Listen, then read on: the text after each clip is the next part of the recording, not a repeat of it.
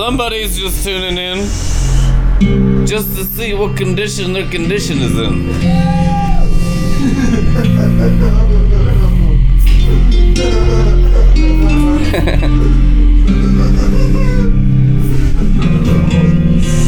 It's looking pretty bad for my enemies.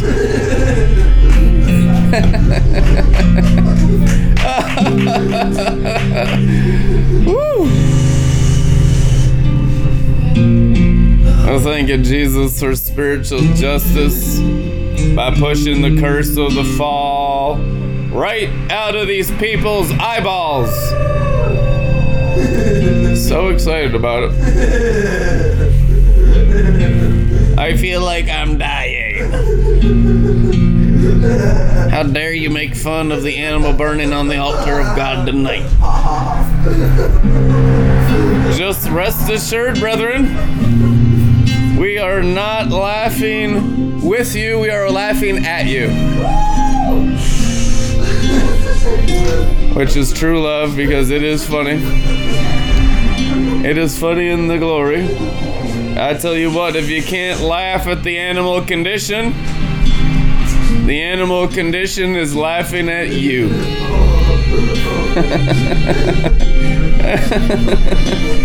Yacatareso. Praise the ox. We're into ox worship. It's like the opposite of Baal's bull. The wonderful four-faced man, lion, eagle, ox, and man, the Ancient of Days is here. He's in your spirit. And the Word of God is going to help you enter your spirit, which is called entering the Garden of Eden. Yeah, enter the Garden of Eden.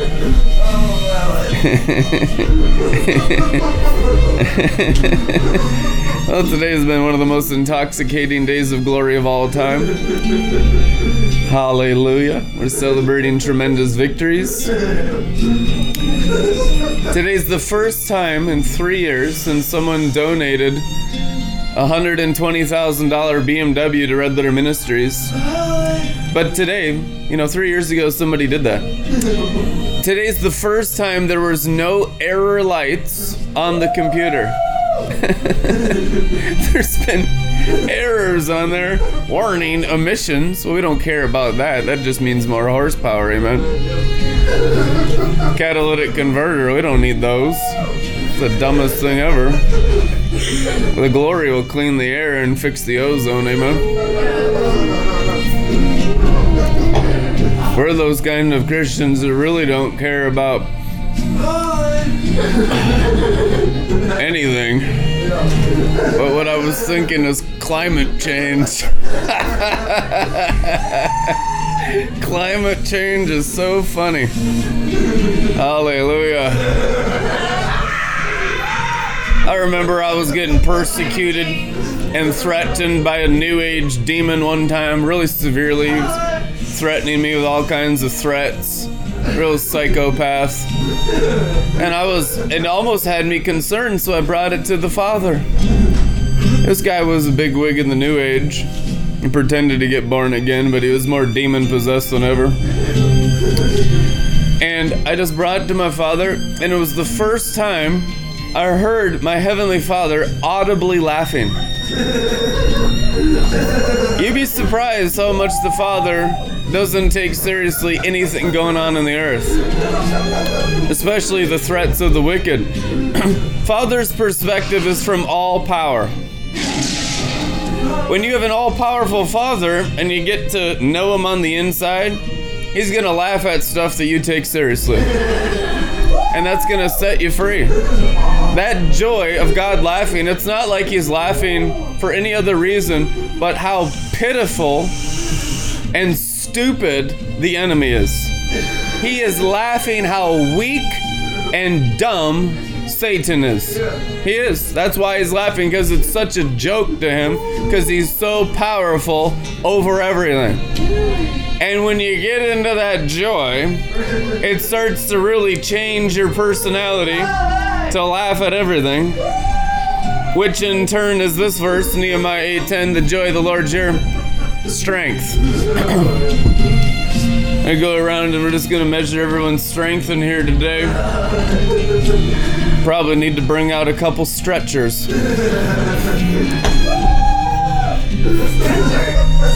Doc, tell me, how bad is it? How bad is it? 5 months? 5 years? 4, 3, 2, 1. You have been terminated by Terminator 222, Jesus in you, you little buckaroo. Amen. Is it okay if he calls you fun, clever little nicknames? Like Buckaroo, Buckwheat? You know, God the Father loves you so much, he sent his son to die on the cross for you. He's gonna mess with you. Because he's got a glorified personality of perfect joy from a realm of perfect wealth, riches, power, extravagance, opulence, royalty, dominion, and authority beyond human comprehension. So that's what's going to hit your mind and change it into wine. Marriage supper of the Lamb is when your mind's renewed to who your God is in reality without the theology. Without the mere knowledge. Now I'm in the strength. Now I'm in the power. Now I'm in the glory. Right now, this hour. And he's going to pour it on thick like a brick. Thick like a brick.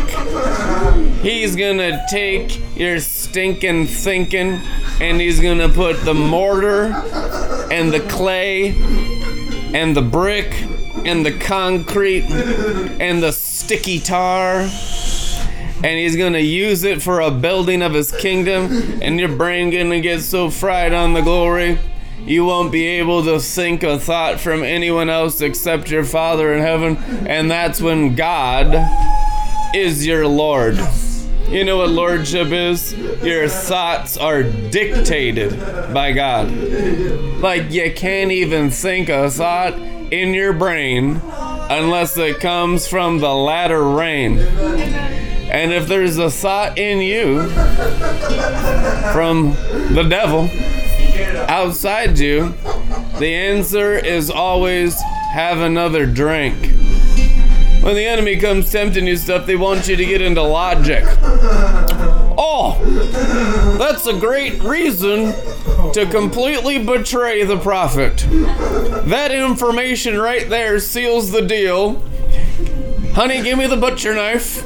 We're going to go murder the pastor, the prophet, the teacher, the evangelist, the fivefold, whatever spiritual leader assigned to my life. Now, because of that backbiting, gossiping information from Satan in you, gives me a right to kill that person with you. I'm going to join you in the murder of the prophets. You know, that's what it all is. How much information is it going to take from a lying demon to get you to turn on God's anointing? That's what Satan's tempting you in. Gossip, slander, backbiting, it's all a bunch of soulless, demon-possessed lies. These people are so goofy, they're actually sympathetic to your arch nemesis Jezebel. I can't believe, I am ashamed of people in RLM walking with me that are still having sympathy for the devil. Sympathy for the devil like Mick Jagger, who's called the Prince of Darkness on Rolling Stone magazine. And that ain't funny. Because you know his name in the song goes, his name is Lucifer. And you know we're all a bunch of paranoid, fearful Christians scared about that stuff. You know, like we believe Satan's the actual bright morning star and stuff. You know, how many Christians over the years told me Satan's the morning star? I mean, like, what demon taught you Christianity? Do you even read the Bible? Unbelievable, man. It's like your pastor must have been a Freemason. Well, 1 out of 3 pastors, including Pentecostal charismatic pastors in America, is a warlock. I'd actually probably say it's more like 3 out of 3. Because I guarantee you there's still witchcraft in any good pastor's soul. Because nobody's perfect, okay? Nobody's perfect. We're not throwing the first stone at imperfect spiritual leaders. We're smoking that stone with you. The rock of ages, man. He that is without sin, pick up the first stone and smoketh it. Amen. You get a bell ringer every time in Jesus' name. Amen. You toke the ghost until it's greater than crack cocaine in your brain. Amen. Which means I need you to feel the glory. You need to feel good on God and get Satan and all of his weird religious do's and don'ts out of your souls. God is awesome. God intoxicates. God completely gets us high in the sky, in the by and by, so that we can fly really, really high. All the time, day and night. See, I had dropped the T there just to make it rhyme. We'll do that this time. So our sun do shine in the glory. That's my story. I'm celebrating victory over Jezebel today. I tell you the truth, saints. The bar of God is awesome. And your spirit will be built up no matter how deceived your brain is. And in your spirit you will be built up by the word of God, and you will push the curse of the fall out of the windows of your eyeballs. We're going to reverse the curse by building up your spirit, and your spirit with the word in it, which is Jesus on the inside, realizing the glory, which is believing the word in spirit and in truth for the river of life, to push out the curse of the fall out of your eyeballs. You understand? We've been teaching on the plumbing of God of the temple of the Holy Ghost, the new covenant, which is Christ in you, getting this whole thing glorified, getting your mind renewed to living as a temple of living water. But do you understand, saints, that as your spirit releases Jesus in you, it pushes out not part of the fall. Some of you have partial breakthrough because you're only partially sanctified. That's true. And be honest with yourself, man, there are areas of my soul I don't even know salvation. I'm like prostrated in depression over here looking at myself and my inadequacies, deceived by the fall, looking at my own soul, like the goat's gonna save me out here in the wheat field under older prodigal Down syndrome disease. Like I'm self-righteous over here, and my soul's righteousness, which is self-righteousness, gonna save me. So when I see a demonstration of grace amongst these hooligans, it gets me angry. How does that make you feel? Angry. I'm so upset right now. These people hurting my demons' feelings every day. No sympathy for the devil in RLM. No. We can never be charged with that on our account. Amen. That's fun. You know, but we're drunk too, so it's pretty funny. If there's any area of your life you're taking seriously, you lack revelation of heaven. Am I good enough? Am I rich enough?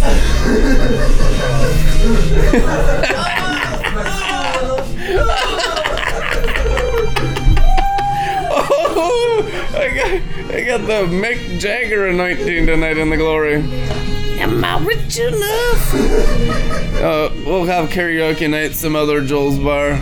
You ain't ready for that level of revelation yet. That's totally next level. We're gonna keep that treasure in the storehouse. Bring that out in due season. I tell you what, God is good to his servant Israel. One thing I've noticed is that he's remembered all of his promises to our father Abraham.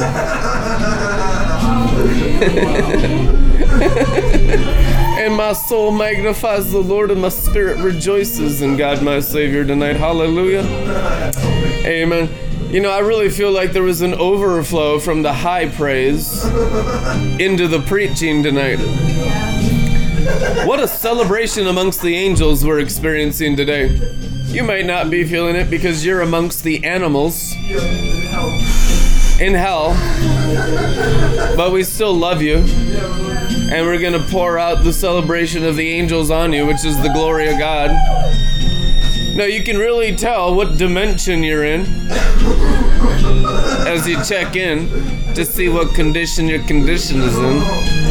When you find your brain in a brown paper bag. and my personality downcast because of the circumstance, controlled by the lion warlock, and his relationship with the fallen angel has me prostrated in the external realm, giving me this nasty frown. But we're gonna turn it upside down in the glory tonight and take flight in Jesus' mighty name, in the Lord Jesus' might. Is that all right? Too bad. Too bad, we're doing it anyhow. You don't even get a vote. It's a monarchy. You don't get to vote in monarchies. You get a vote through bloodline from being born in the royal family. Are you aware of your bloodline of the monarchy of God? Amen? Royal power, royal dignity, kingly honor, all these promises of Jesus Christ, King of kings, Lord of lords. Do you think it's a coincidence that the reptilian Queen Elizabeth II died today? I don't think so. I actually had a prophet that's highly accurate tell me she was a white reptilian. I said, man, that stretches me, but I'll believe anything. Nothing offends me. Actually, I think that's quite exciting that you can be that far gone in the religious spirit. You know, that's all the development of the serpent's bloodline is. Cain was the first person to practice religion. You're like the 17th billion. Me? Yep, little old you. Is there hope for me though? Is there hope? You gotta drink the hope. You know what I mean? The individuality of self-assessment is Satan and his religious throne. If it sticks, that means it's true. If it goes through you, hits someone behind you, like rubber and glue, let it pass on through. Because you're crystal clear and sparkling when you're in the Lamb of God. So, we like to accuse the devil. And if the devil's in you, you feel judged and condemned and accused. Pointed out, is he singling me out? I'm singling the devil out in your soul. On purpose, intentional. That's what we do every Joel's Bar. I attack the devil. That's what ministry is. The Son of God's manifest to destroy the works of the devil. If you're not attacking sin and devils, there's zero chance you're liberating human spirits. The human spirit only gets liberated by the attacking of the devils in everyone. And if you just let go, it just flies out of you. Some of you are going to see those shadows just fly right out of you. Like, whoa, whoa, and it goes right through the wall. That thing was in me. Phantoms have been my rivals. I think I saw a phantom. Phantom of the Opera. Whoa. That's Joel's Bar. We're going to do a Phantom of the Opera. We're going to have so much fun in the coming days. You know, I want to get my vocal ability of my angel imparted into my flesh. I want to start singing like Adele at Joel's Bar.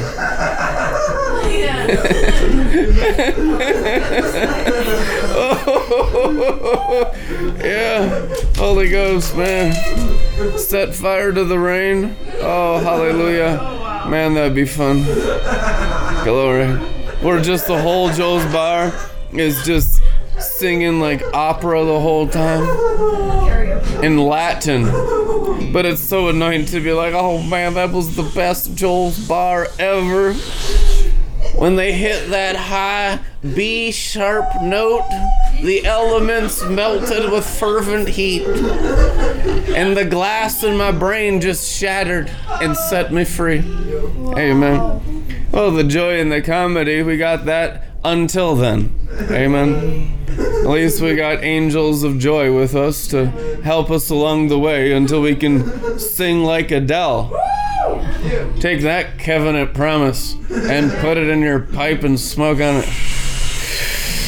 I don't want to sing like Adele. Well, you need to. That's what God likes to hear. God likes good singing. And if you sing like a dying crow, He still likes you because grace abounds. Oftentimes, I've been around people that sounded so bad that it'd get me drunk because it's terrible. Like, people will be so distracted by the awful sounds coming out of these people, and they'd lean over to me to explain to me because they're so ashamed of how bad it is and be like, they were in a car accident, brother. Get out of here, you little gossip. Man, that's anointed. Give that person a mic. They should be on the stage right now. And the annoying sound will drive the demons out of you, respectability people. It'll get the curse of respectability out of your ears. It's got to sound a certain way.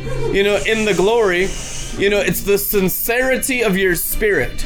The natural realm is just clay. There's an excellence in the natural realm. You eventually want that too.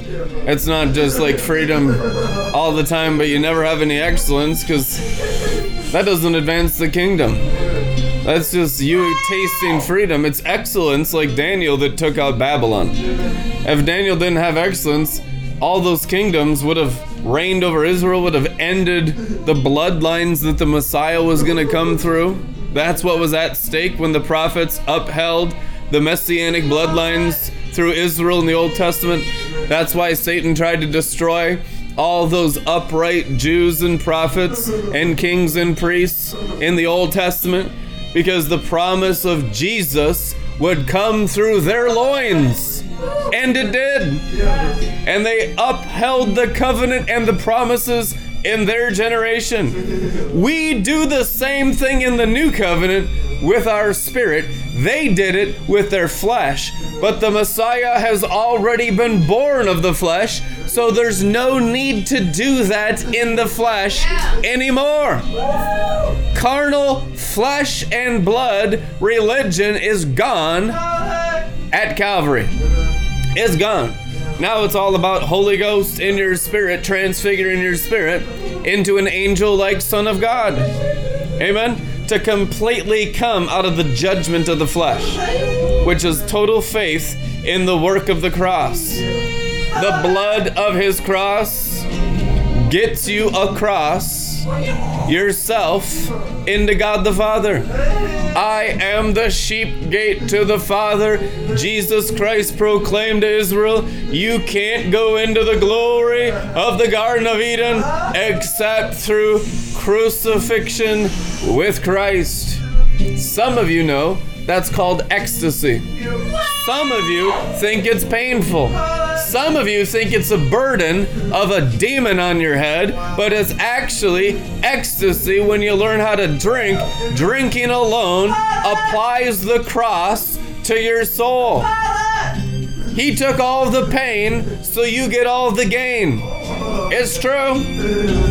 So what was Paul experiencing? I tell you what, Paul was getting perfected through what he suffered.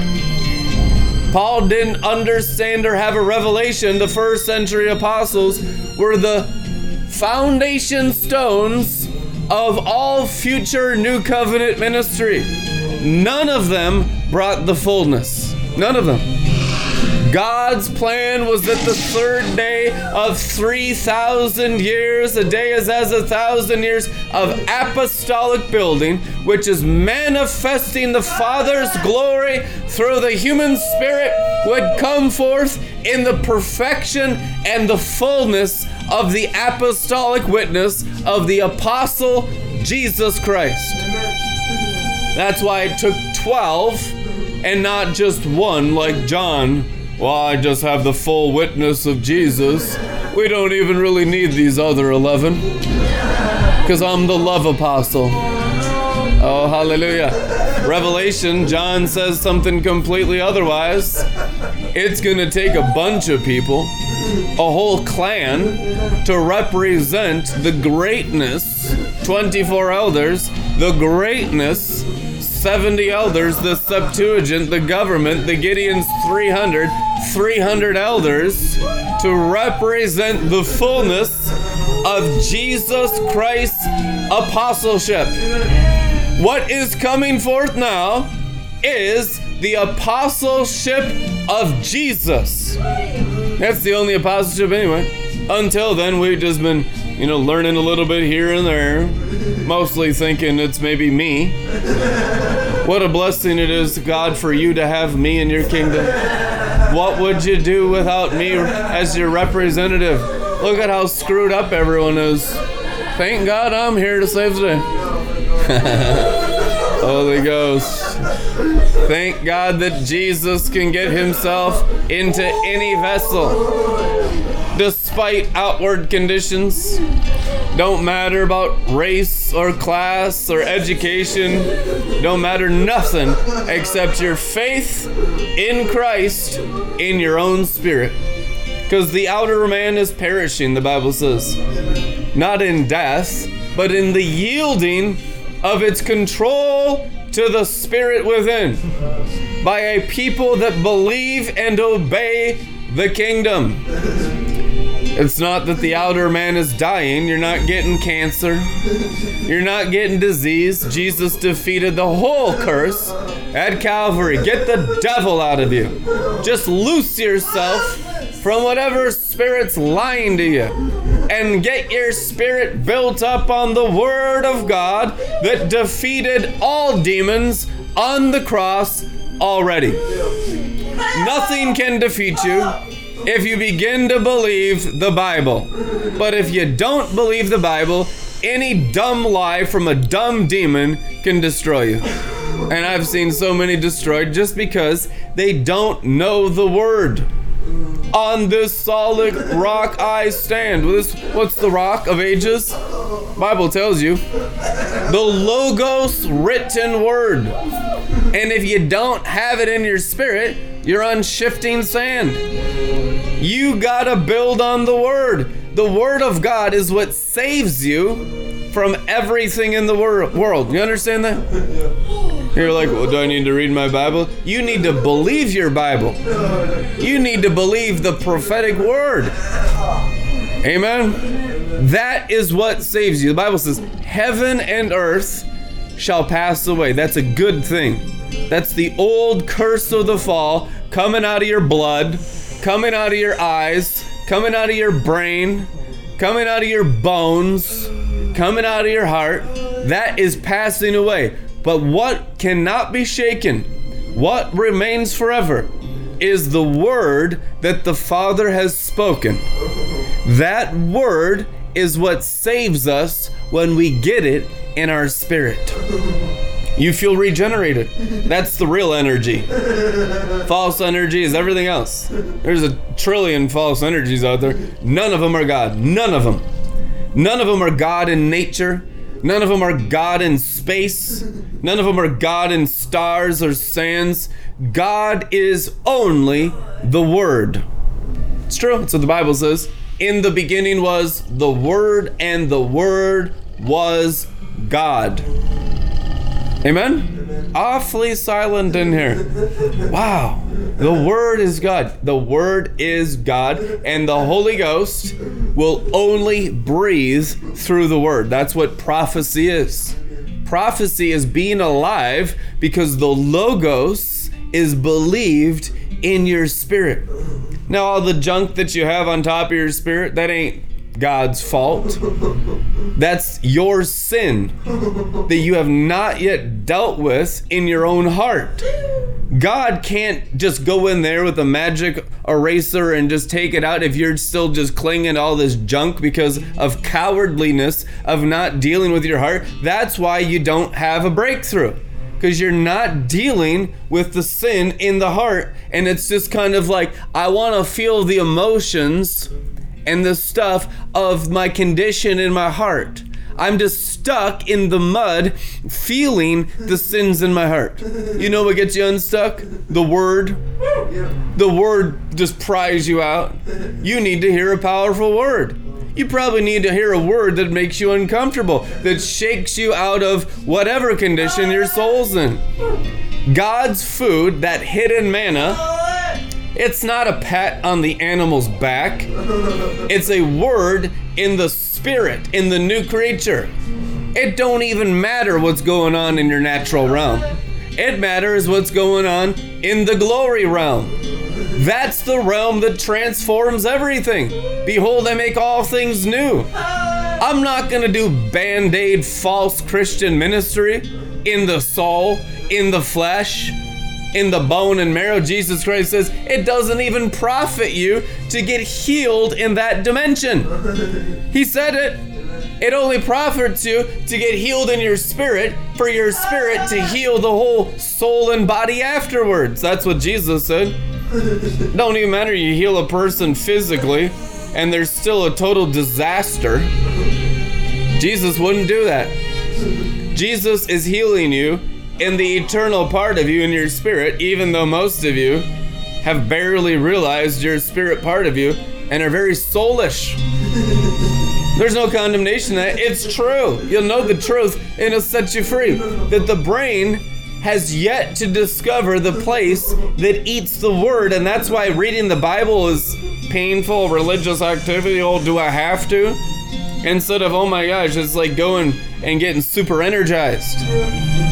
Colossians says that He energizes us with superhuman energy, and He mightily enkindles it inside our spirit. That's when you run on the Word, which is the glory of the Father. Father says, I have glorified you. In the Bible, the Father says, I have glorified my Son. I have glorified it and I will glorify it again. What's that mean? The illumination of the Word of God in your spirit. That's what Jesus was praying for the Father's glory to light up His words, which is called prayer. When a prayer is answered, it means your words get lit on glory fire by God the Father who answers prayers. If the word doesn't get lit on fire with the glory, listen, the Father might want to help you and answer your prayers. And when you speak of things creating the atmosphere that you live in, change your words around your head, Father God's going to put fire on all of those words. And if they burn, it's the Word of God. It turns into gemstone atmospheres, glory atmospheres. But if it's just incinerated like hay and stubble and lint from the dryer from doing laundry, and it just goes puff like lint, it's because there's no word in you to sustain God's glory. You understand? You can only sustain the measure of glory of the amount of the Word of God you have in your spirit. You can't live in the glory without the Word. It's the keys of the kingdom. To try to go into the glory without the Word of God is sorcery. That's what fallen angels do. That's what religious warlocks do.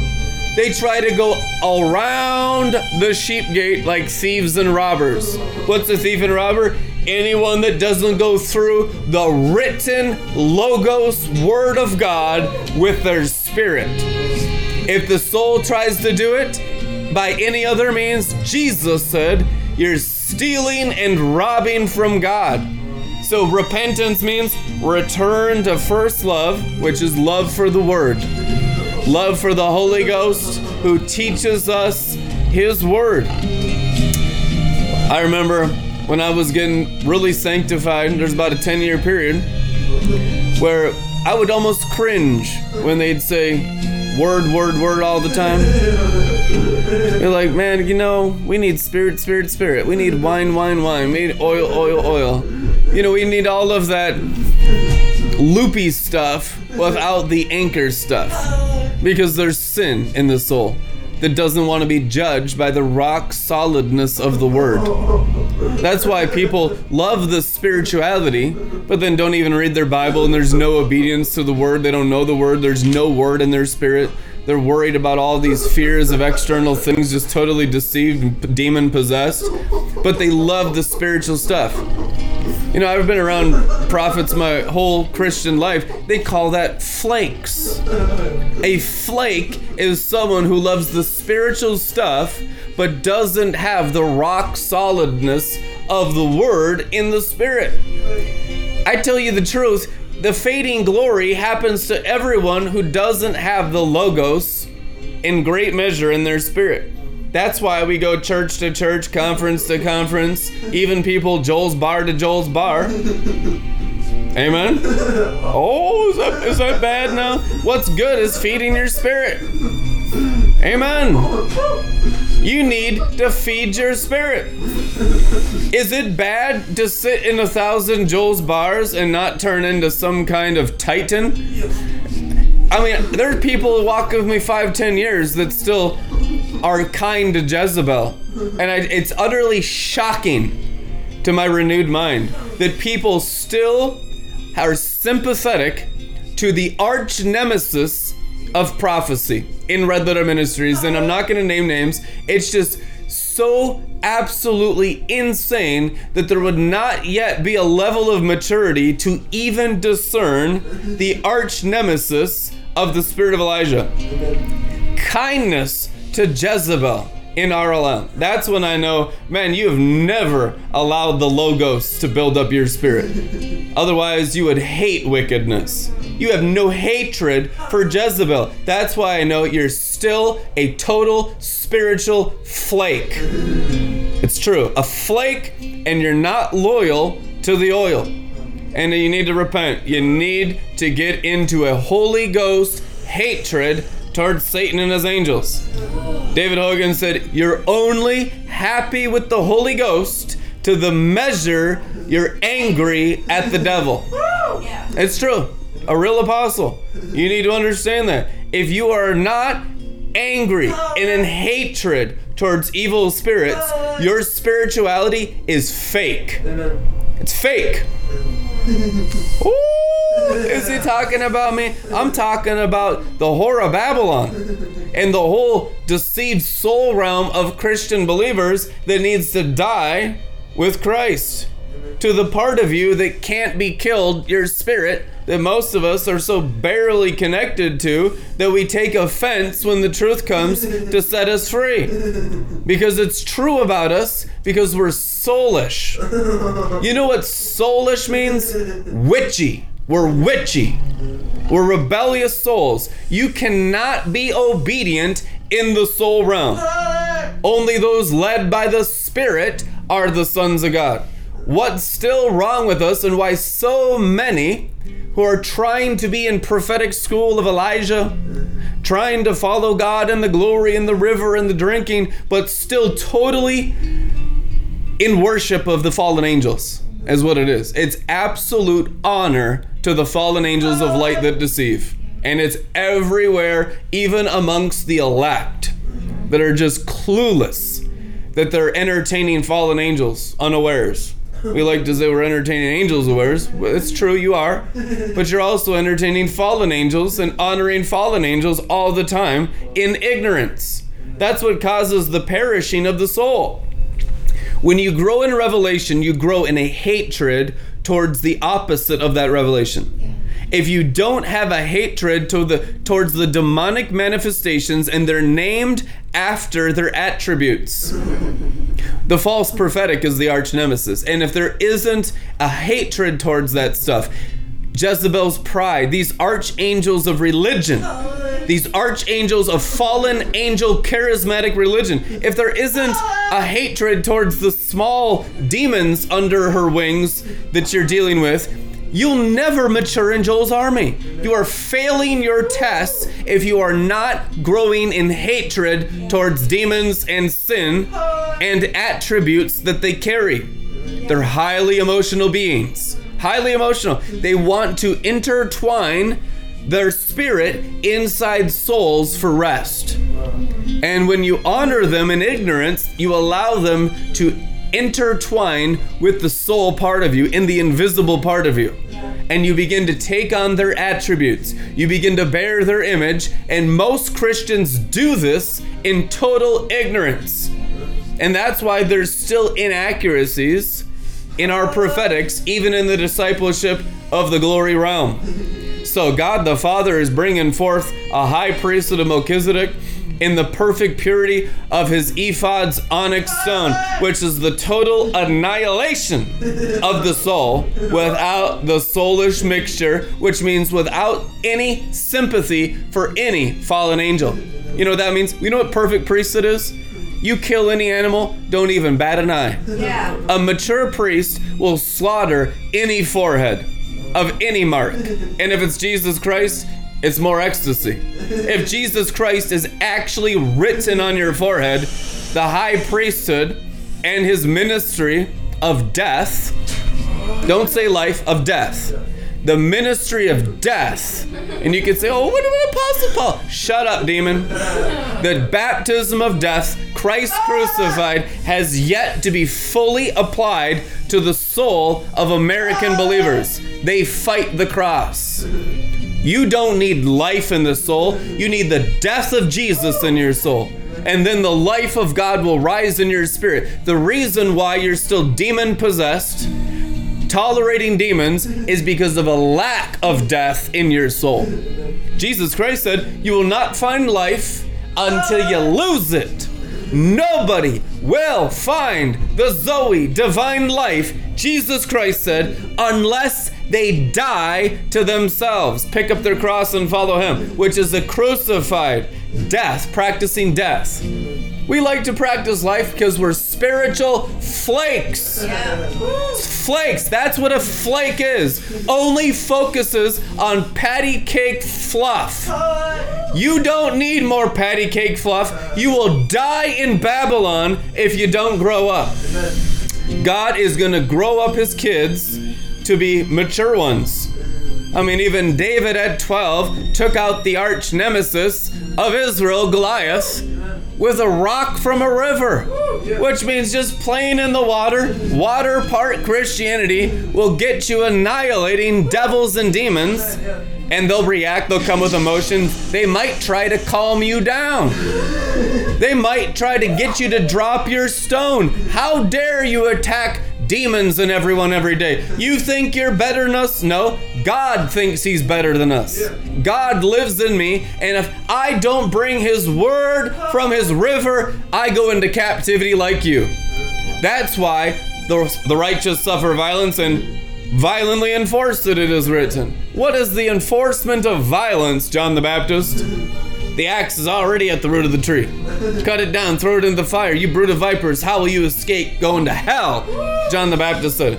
He was giving people death threats in the spirit of Elijah in the river. You understand that? You read the Bible, that's what it says. Well, when's the last time you had a preacher threaten everybody with death? We need that in Jesus' name. That's what John the Baptist did. Jesus did the same thing. He says, you're the sons of death. Oh. He says, you're the sons of snakes and the sons of death. Whitewashed tomb. A tomb is the realm of the dead. And the death was their father. But it was the angel of death and not the place where the angel of death was defeated. There's two deaths in the garden. There's death in sin, and there's the death to sin in the death of Jesus. You need to understand both clearly. Otherwise, religion, pride, and all kinds of dumb animal stuff in our souls, the dust of the earth, will kill you. And you will die. And it is life and death every day. So we honor the time practicing death of the cross in our souls. And that's why we're constantly intoxicated. That's why we're consistent. Because this life, this Zoe, this resurrection witness of Christ overcoming Satan is only constant through the cross applied to the soul in the one baptism of death. You know what the bride of Christ needs in America and everywhere else too? The baptism of death. This is why people get offended. This is why they run out. They only can walk with us a few months because death becomes their closest friend. That's what Psalm says. Death is my closest friend. Not the angel of death, the death of Jesus. The tomb, the sweet embalming spices of the cloth of the angels. Amen. That's the glory realm. What is the answer to your inadequacy, to your self-consciousness, to your stubbornness, your pride, your poverty, your sickness, your disease, your lust? Death. Death is the answer for everything. Everything dies. Everything dies. The animals died in the Old Testament. How many of y'all know? Were the animals that die in the New Testament. Old Testament was easier. The Old Testament, physical animals, not meat, called scapegoats. That's what the goat was called, a scapegoat. You didn't have to die in the Old Testament. You could kill animals, poor animals, but it was necessary for you to understand now in the New Testament, we are the animal. You're the animal. I'm the animal. And the animal can be saved and transformed into the glory and the image of the Father through the baptism of death. It's not hopeless. The hope of glory is in your spirit, but you'll never know it in 1,000 years of apostolic preaching until you embrace the baptism of Jesus's death. That's what you need. One thing you lack, the baptism of Christ's death. When you receive it, your inadequacy is not in the equation anymore. Your soul is irrelevant. Your race is irrelevant. Your bank account is irrelevant. Your education, irrelevant. All becomes irrelevant when you die with Jesus. The only thing relevant tonight is the resurrection. I am here on account of the resurrection, Paul said. Oh, King Agrippa, I have preached myself happy.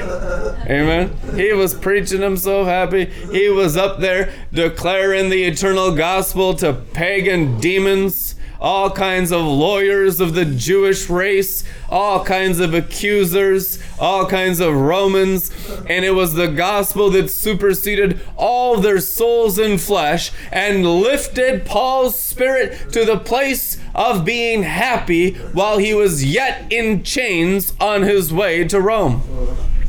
The gospel will get you overcoming anything. Nothing can hold you down. You can never have a frown if you are in the real gospel. If you're in some fake facade and you're not deep and you're just putting your toe in the gospel, I'm just kind of testing out the gospel. I go to church to see how much of the gospel I want to fit into my soul. It's about my life. And who are these people in the wide path of destruction? The ones who don't give their soul life to the death of Jesus. You understand? That is the essence of fallen angel rebellion. And that's still everywhere. That's blends in amongst disciples because the standard is so low that it's okay to have part of my soul in the world doing worldly things. Listen, God has things in the kingdom that would blow that out of your mind. Yeah. At my right hand are pleasures forevermore. Yeah. Do not settle for anything in the world. Go through the baptism of death in everything, and it gets glorified. There's mansions in heaven with your name on it. There's pleasures in heaven with your name on it. There's friends in heaven that will befriend you in the glory, and their avatar will appear on earth. Their temple, their outer man. But unless you're in the kingdom realm of the Spirit through the death of Jesus, I am the sheep gate to the Father, nobody comes into heaven, nobody comes into the Garden of Eden, no one comes into the glory except through the cross.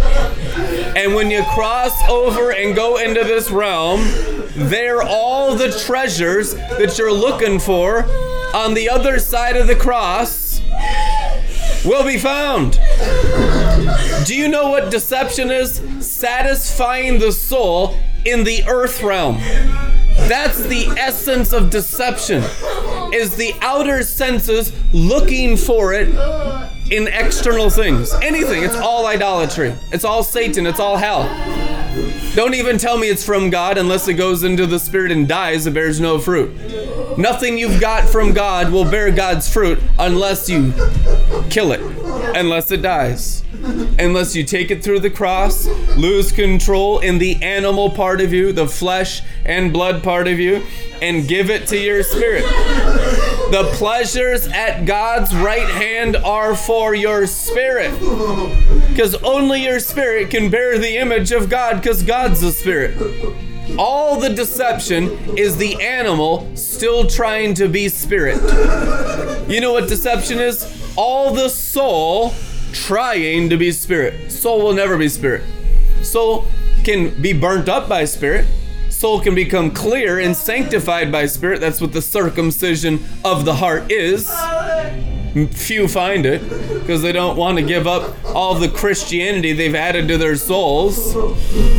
Because, man, I got a huge investment on this sand castle, building on shifting sand over here. You know, Heaven Awaits the Bride, the first chapter, I love it. You got the whole false whore of Babylon, lying, deceiving, demon-possessed, fallen angels serving false Christianity in the sand, building huge building systems everywhere.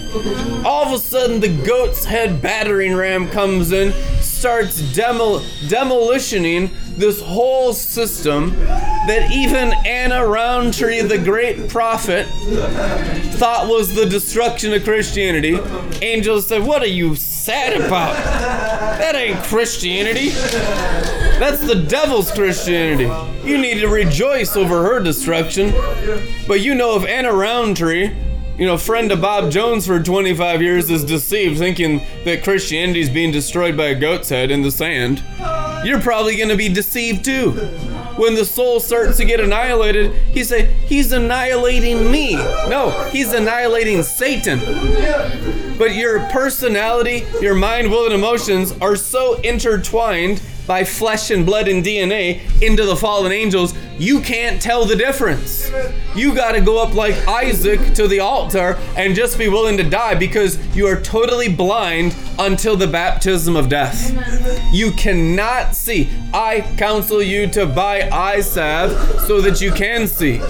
What's the purchasing of the anointing of the eye salve of the seer Jesus Christ, the seer prophet? It is the death to these eyes. These religious, critical, judgmental, deceived, fallen angel eyes.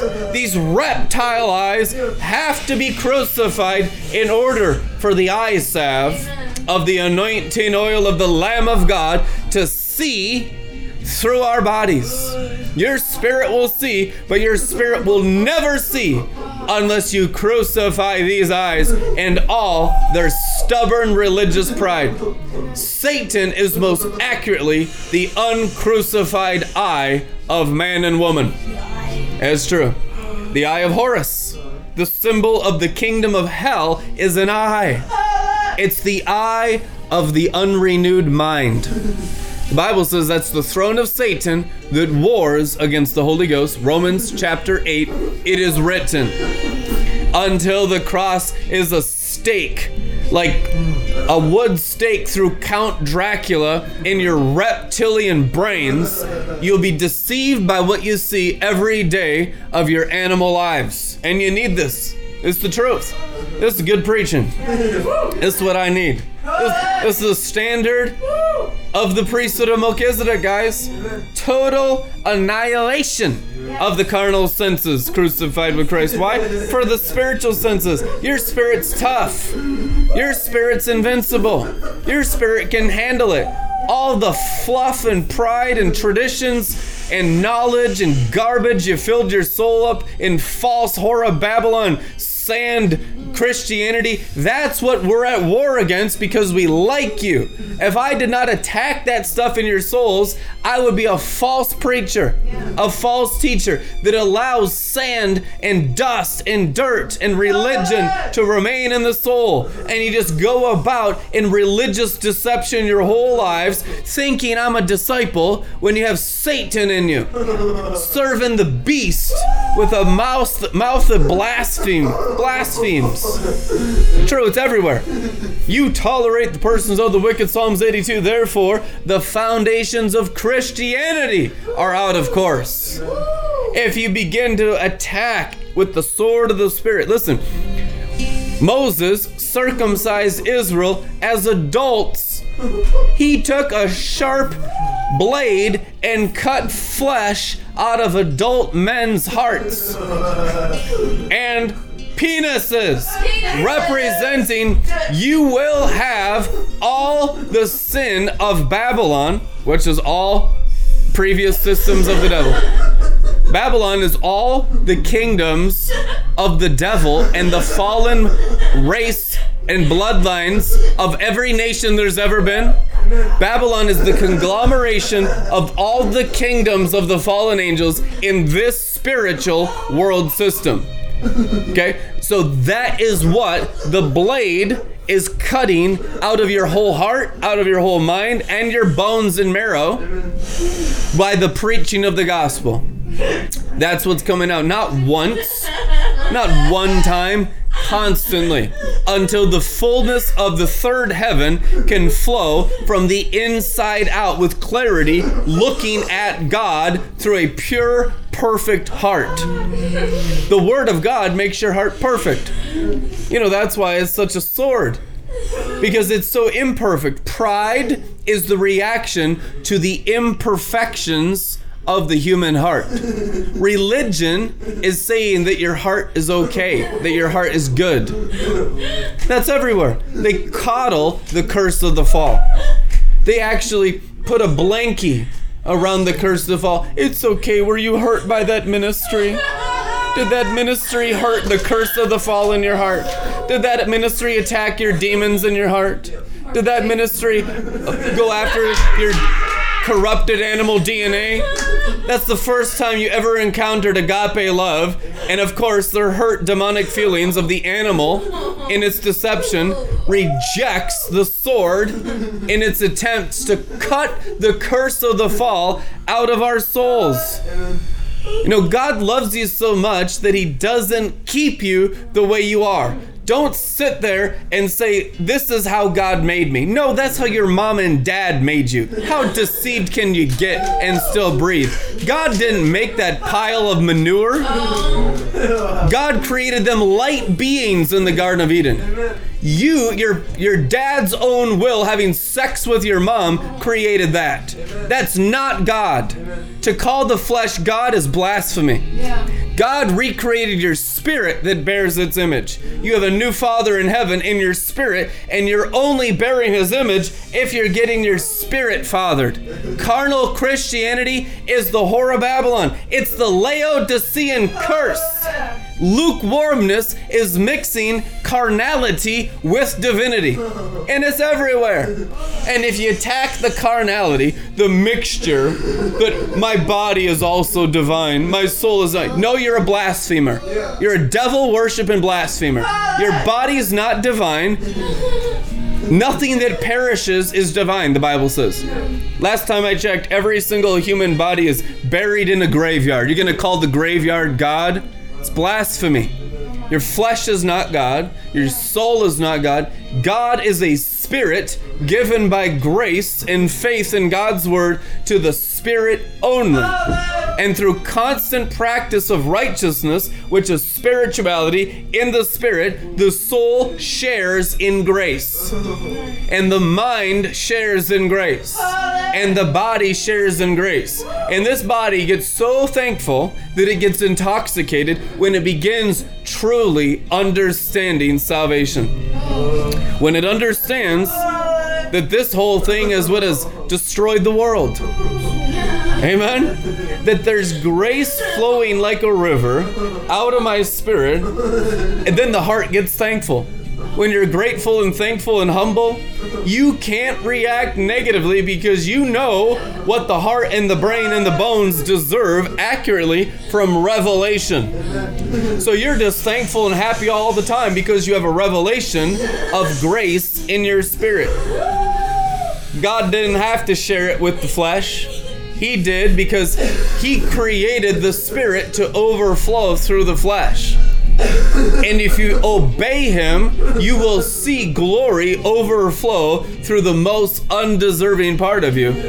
But don't let it puff you up in pride, because then the waters diminish. You say, oh man, well I deserve it now. I've been fasting.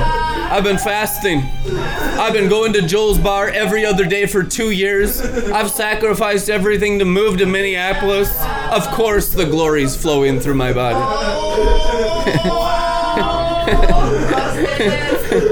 I've been persecuted with Red Letter Ministries. I'm 18 years old. My parents threw me out. I was living in a tent. Of course I'm in the drunken glory. I've suffered for God.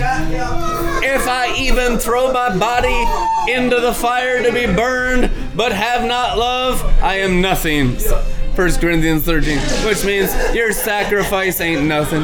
Nobody can boast in sacrifice. That's deception.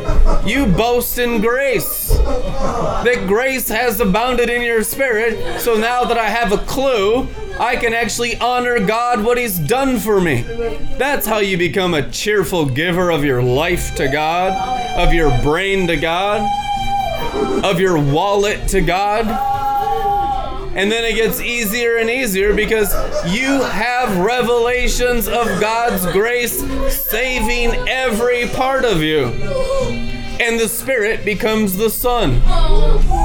Amen? Angel-like children of the resurrection. That's what the Bible says, Luke chapter 20. The Spirit bears the full image. The temple still be down here like a good slave. I don't mind having a servant body. As long as this body serves my angel and my angel serves the word of God, it's perfect.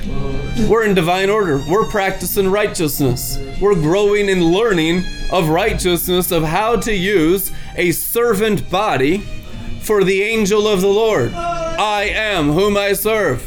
Amen. Your body is a wonderful servant to your spirit when you get a lot of revelation put in your spirit. When the word of God and the logos and the anchor to the brain in your spirit, you can begin to understand God's creation in Genesis was perfect. God never screwed up. He never made one mistake. He's never done anything wrong. We've confused everything by putting our brains in the dirt, by putting our brains in the fallen angel, by putting our brains in the serpent crawling on its belly. So we're down there with our brains in the belly of the snake. God's gonna lift up our brains and put it in the living water and bring mental clarity like a river. There shall be mental clarity flowing through us like a river of glory. I'm gonna pour forth through you like a river of glory, and your brain will magnify the glory of God in your spirit. And as it comes through, you watch. Third person. This thing can look at your spirit doing the works. For the workers at the end of the age are the spirits out of the flesh doing the works. Where's your body? Well, you just move it around. You increase the quality around your body because your spirit is serving the great King. God will take care of your body. Oftentimes when we have no faith, it's all about provisions for the body. Well, how about you serve Jesus in your spirit and you open up the storehouses of the heavens for your souls and bodies? Stop seeking that which perishes and seek that which is eternal, Jesus commanded. Which means build up your spirit, learn how the strength of your spirit works, and then God adds unto the external part of you. But if you're backwards, you're still serving the curse of the fall. God can't even work with you because you're serving the devil. You have to serve the Lord. We must serve the Holy Ghost. We must serve the Holy Ghost. Not partially, fully, and make progress in it every day. Disciple and staying a disciple. Not everybody stayed a disciple. There were people that rejected becoming disciples even though they were once disciples in the Bible. Not everyone that was a disciple of Jesus Christ stayed a disciple of Jesus Christ. Not everyone that was a disciple of the Apostle Paul stayed a disciple of the apostolic ministry of Paul. Many went back into the world and rejected discipleship. This is too hard. Who can do this? Well, anyone that has any revelation can get their brain out of the world in the temporal realm.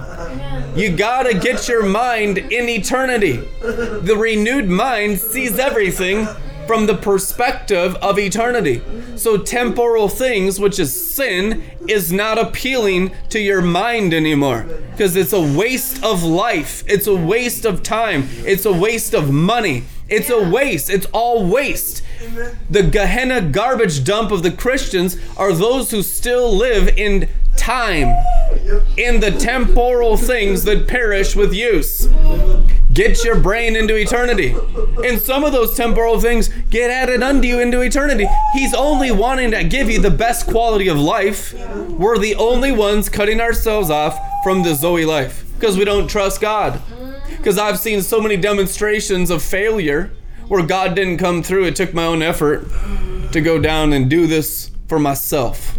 Because God never showed up. You know, God shows up, He's already showed up. He's already in your spirit. You're just totally bewitched. You're just totally rebellious. You know, it's going to take prayer. The bewitchment is going to come out with prayer and fasting. And prayer means speaking the word of God over your life until you actually believe it. When you believe it, you'll see the glory, which means you'll see prayer answered. Only believe and you'll see prayer answered. It is written. But if you don't believe the word and just sit under someone else who believes the word, you'll see it in their life, but never in your own. And at that point, they betrayed him.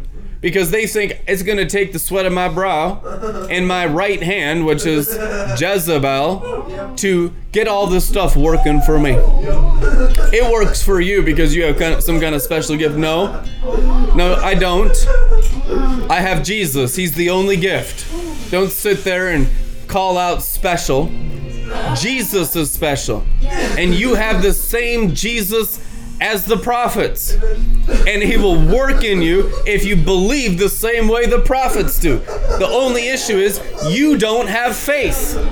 You don't believe and trust the word in your spirit because that part of you is in darkness. Because you practice externalism, your faith is in the natural realm. You need to grow up in your faith in the glory realm, and there's grace to grow up in Christ. Growing up in Christ is not dealing with just infants. Oh, you need to be nice to infants. No, they're infants because they're full of Satan. Okay? You're not nice to Satan and infants in Christ. Paul says you're drinking cups of demons. Paul's never nice to demons once in any of his epistles. He was severe with his Corinthian infants in Christ in the Bible. He was strict. He was serious. He was coming with threats. He was threatening them in the Bible that I might come to you as a disciplinarian. He is threatening them in the Bible. You need to get real, man. You need to get real. Paul is serious with dealing with Satan that's keeping the spiritual growth of your eternal man stunted by soulishness. The severity is to destroy the spiritual stunting that's done by the soul over the spirit. This is where the sword of the Lord goes. This is where the baptism of death is applied, in the heart. Without the baptism of death in the heart, you'll never see the Lord. You'll never walk in the glory. You'll never have your prayers answered consistently.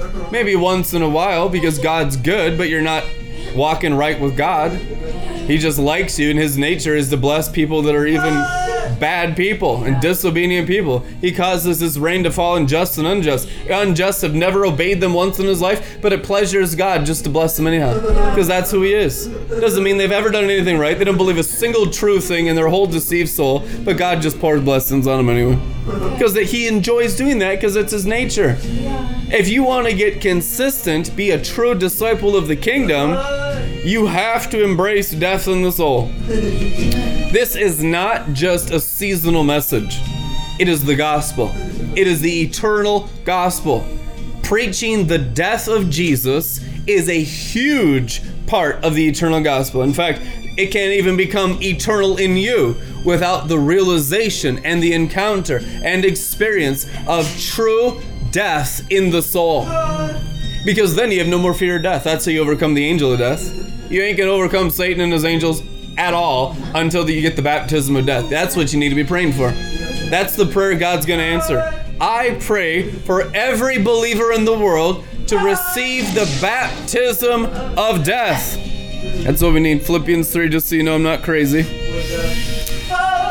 It's biblical, man. Over right there. Praise God.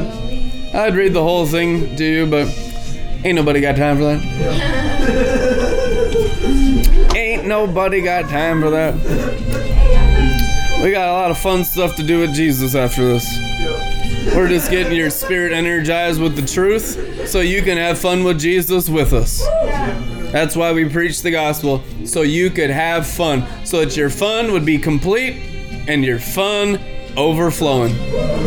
The reason why we have a severity is to get all that stuff that spoils the fun, the tears from the eye. To annihilate your connection to the fallen angels, your naturality, your DNA, your cellular existence needs a baptism of death, so your spiritual existence dwells in the glory realm and is shared with the soul. And the mind begins to have fun all the time. The renewed mind is one who enjoys spiritual dominance, domination. The dominion of God, it is written. Yours is the dominion. A carnal mind, hates glory dominion. These people are rebellious, doers of their own thing everywhere.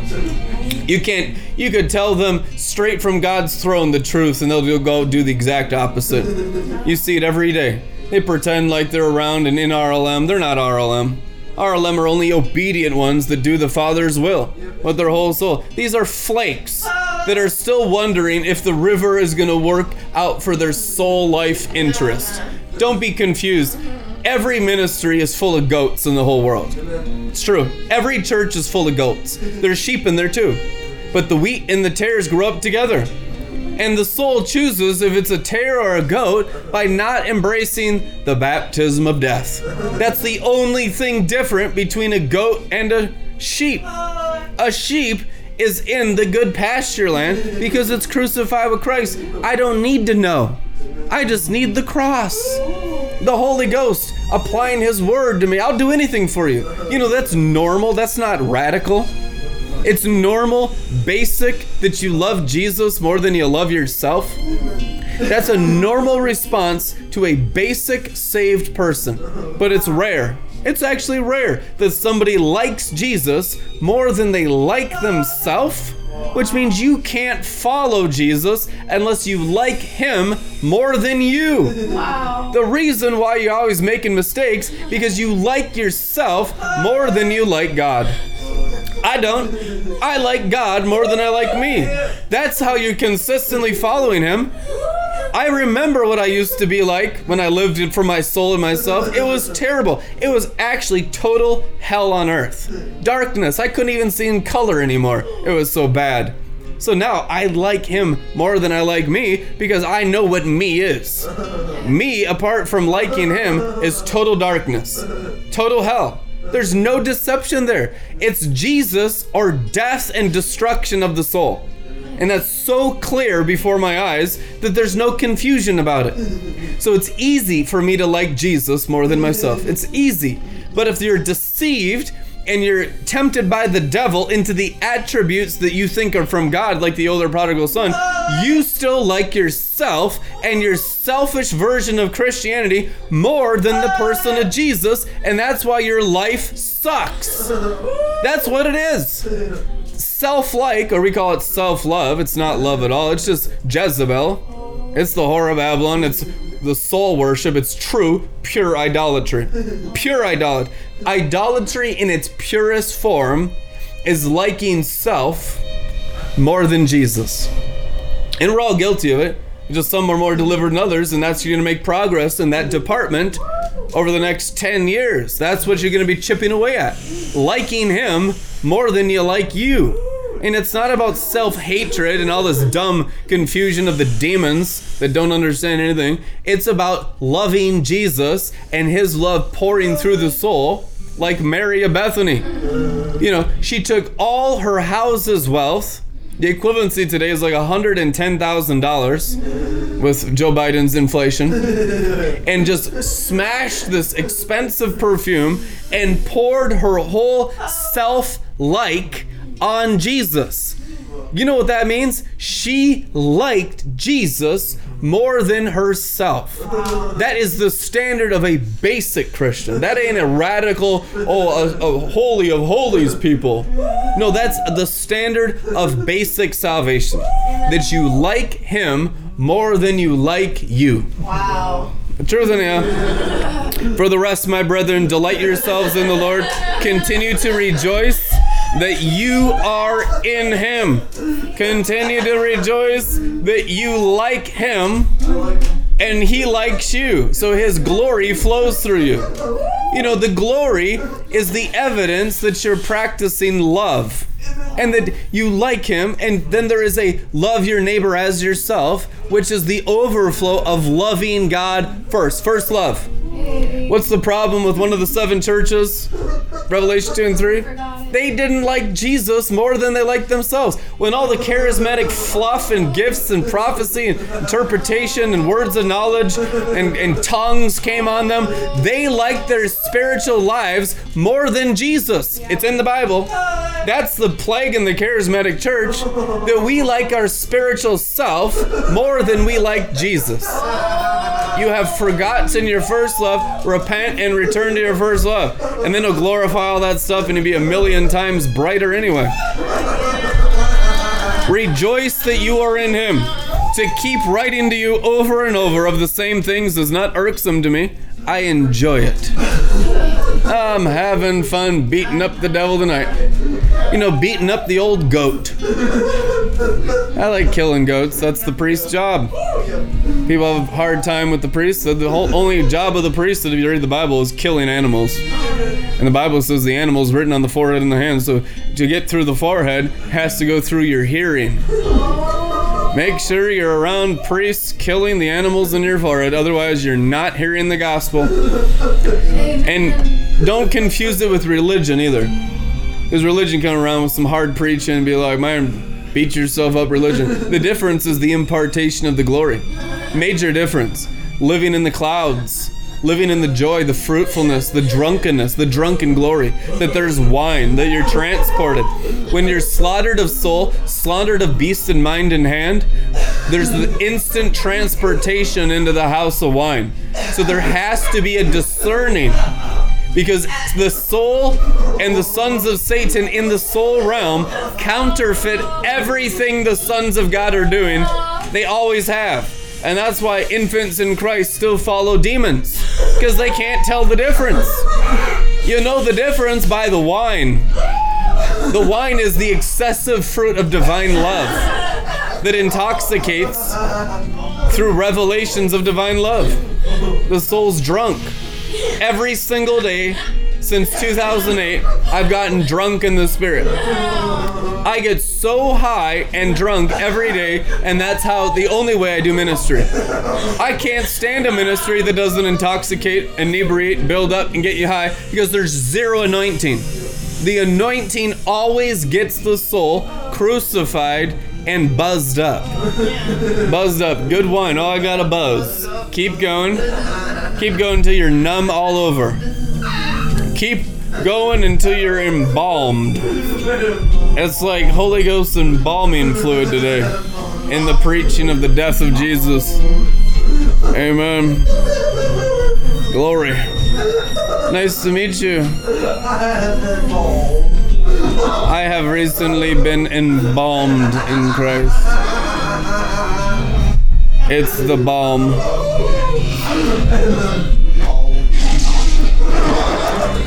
The glory embalming. Is that formaldehyde? Yes. Yes, it is. Yes, I drink formaldehyde of Jesus' death for breakfast every morning. Amen. Glory. Thank you, Jesus. It's not irksome. Look out for those dogs. How dare you? The audacity of the Apostle Paul. Now he's calling grown, educated men dogs. Remember, in Hebrew, that was the highest cuss word, the highest swear word in Aramaic, in Hebrew, was calling people animals. So, I mean, in English, you know, that's like NC-17 stuff I can't even get into tonight, but you can get the tape on YouTube. Look out for those dogs. Beep, beep, beep, beep, beep, beep, beep. Judaizers, legalists. Look out for those mischief makers. Look out for those who mutilate the flesh. In other words, look out for externalists. Look out for anyone God outside minded. That's exactly what it says. For we Christians are the true circumcision who worship God in spirit. In your belly. In spirit. And by the Spirit of God, and exalt and glory and pride ourselves in Jesus Christ, and put no confidence or dependence on what we are in the flesh, on outward anything, privileges, physical advantages, or external appearances. We don't put any confidence in anything outward. Philippians 3:3, it is written. That's how you get rid of all demonic influence in your life. No more Babylon, only Zion, and Zion is in you. According to your faith. Zion is the kingdom of heaven inside you, rising as your faith grows. Though for myself I have at least grounds to rely on the flesh. If any other man considers that he has or seems to have reason to rely on the flesh and his physical and outward advantages, I have more. Circumcised when I was 8 days old, of the race of Israel, of the tribe of Benjamin, a Hebrew, and a son of Hebrews. As to the observance of the law, I was of the party of the Pharisees. As to my zeal, I was a persecutor of the church. And by the law's standard of righteousness, supposed justice, uprightness, and right standing with God, I was proven to be blameless, and no fault was found with me. But whatever former things I had that might have been gains to me, I have come to consider as one combined loss for Christ's sake. Yes, furthermore, I count everything. Let's just say everything. As loss. Wow. Makes it pretty simple, doesn't it? Compared to the possession. Possession. Glory. The possession. Compared to the possession. Amen. Of the priceless privilege, the overwhelming preciousness, the surpassing worth, and supreme advantage of knowing Christ Jesus my Lord, and of progressively becoming more deeply and intimately acquainted with Him, of perceiving and recognizing and understanding Him more fully and clearly. For His sake I have lost everything. And he's not saying throw me a pity party. He's saying I don't serve demons anymore. I have become a basic Christian. Paul is saying I've become basic. Truth anyhow, I've lost everything. Oh, welcome to normal anointianity, Paul. Amen. I have lost everything. Good. You lost all sins. And that's what he says. For his sake, I've lost everything and consider it all to be mere rubbish, garbage, refuse, dregs. Hell, sin. He considered everything to be rubbish, garbage, dregs, refuse, in order that I may win and gain Christ the Anointed One. How do we win and gain? The Bible says, in order to win and gain Christ's possession, you have to lose everything. Basic Christianity. Amen? Yeah, truth in here. It's like somebody died in here tonight. And that I may actually be found and known as in him. The music will help you die. Not having any self-achieved righteousness that can be called my own. Soul righteousness. What an abomination. Based on my obedience to the laws, demands, ritualistic uprightness, supposed right standing with God thus acquired, but possessing that genuine righteousness which comes through faith. Faith in Christ, the Anointed One, the truly right standing with God. Spirit uprightness. Possession. Possession of him versus everything. Amen. It comes from God by faith. For my determined purpose is that I may know him, that I may progressively become more deeply and intimately acquainted with him, perceiving and recognizing and understanding the wonders of his person more strongly and more clearly, that I may in the same way come to know the power outflowing from his resurrection, which it exerts over believers, and that I may so share his sufferings as to be continually transformed in spirit into his likeness, even to his death, in the hope that if possible I may attain to the spiritual and moral resurrection that lifts me out from among the dead, even while in the body. Philippians 3:11, Amplified Classic. Notice there's no resurrection without the death. His death, his likeness in his death, that I may attain his resurrection in his life. That's the everything for the possession. What comes upon the everything is his death. And when the death comes upon your everything, you get the resurrection, which is living in the glory. That's how you live in the glory. Not that I have attained this ideal or have already been made perfect, but I press on to lay hold of, grasp, and make my own that for which Christ Jesus the Messiah has laid hold of me and made me his own. I do not consider, brethren, that I have captured or made it my own yet. But one thing I do, it is my one aspiration, forgetting what lies behind and straining forward to what lies ahead.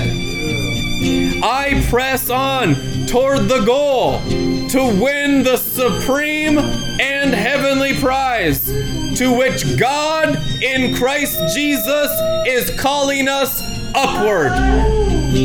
So let those of us who are spiritually mature and full grown have this in mind and hold these convictions. And if any of you have a different attitude in mind, God will make that clear to you also. Only let us hold true to what we have already attained and walk and order our lives by that.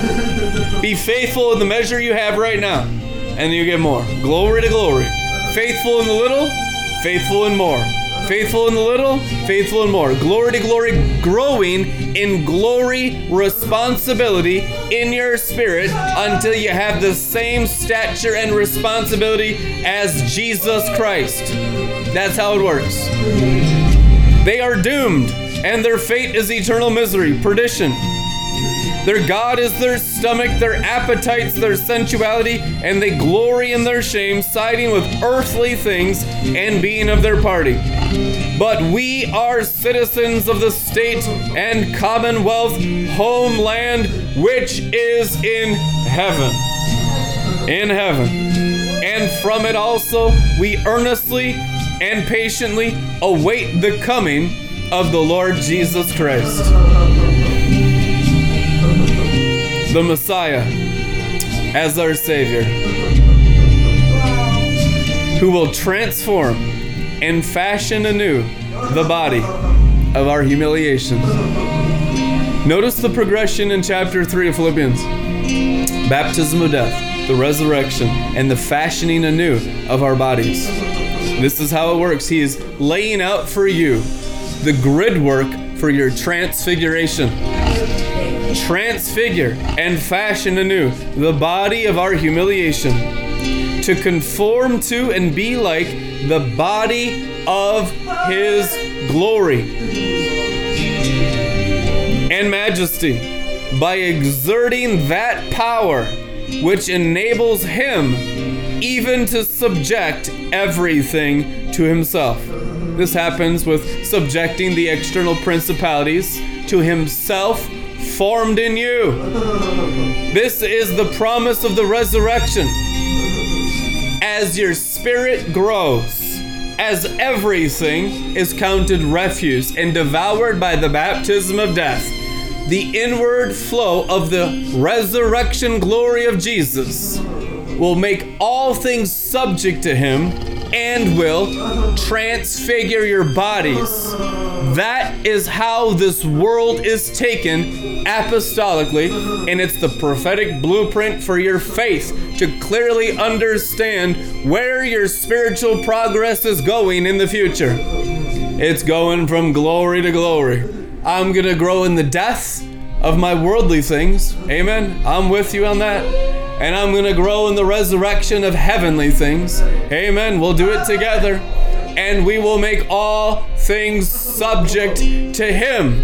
Therefore, he will change our bodies as all things of the world are made subject to him, fully formed in us as the conquering, overcoming bride of Christ in this apostolic generation, in Jesus' mighty name.